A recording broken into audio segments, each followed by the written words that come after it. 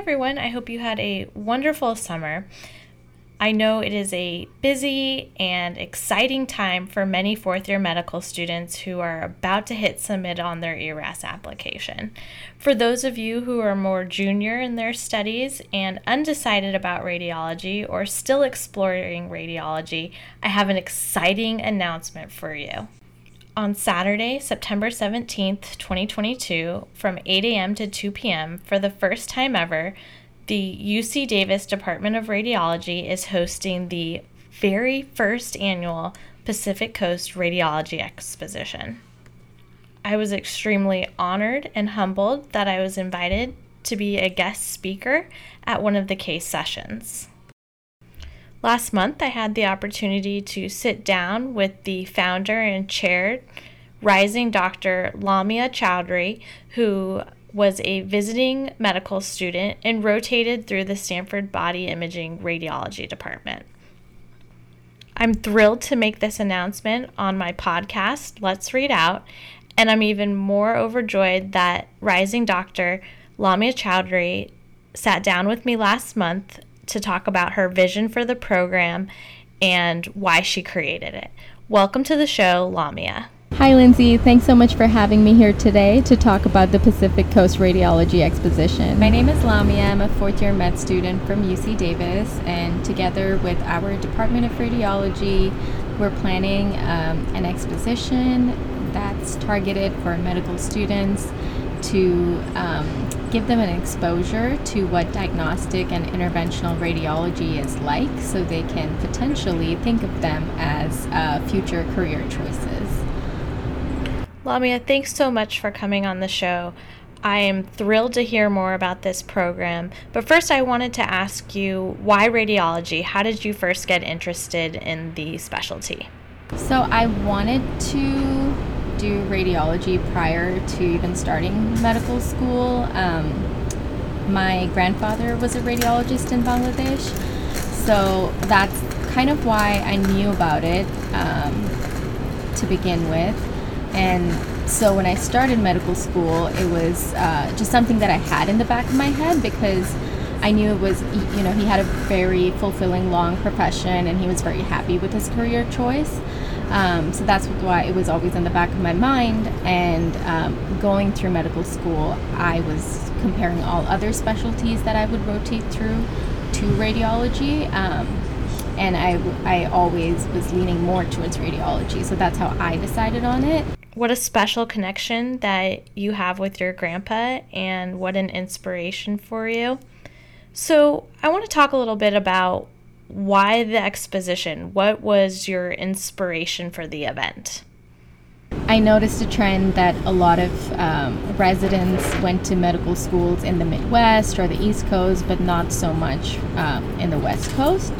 So I kind of wanted to explore that a little more, and turns out a lot of radiology conferences and events take place in those areas and not so much on the West Coast. And I had personally attended one of these expositions. It was the Chicagoland Radiology Exposition. And since COVID, they had started doing a virtual remote event over Zoom, and I had attended it one of the years, and I noticed they also had a case study for that event, which showed that many radiology residents who had attended the expo as medical students. So that kind of suggested that the event had not only given them an increased understanding of the field of radiology, but may have also influenced their decision to pursue radiology as a career. So I was quite inspired by that to introduce medical students on the West Coast to radiology. What is your vision for the event, and what do you hope students will take away at the end of the day? I think my goal with this event is for medical students across the West Coast to consider radiology or learn more about radiology, because I think a lot of schools, in a lot of schools you don't get that exposure earlier on. Definitely not in your first and second years, and even during clinical rotation years, Some schools offer it as selectives. It's not always a core rotation. So unless you already knew about it and you kind of sought out that experience, you're probably not going to experience it. So this would likely give them an opportunity to think about it and maybe seek out opportunities to experience it firsthand within medical school. Those are some great goals, Lamia.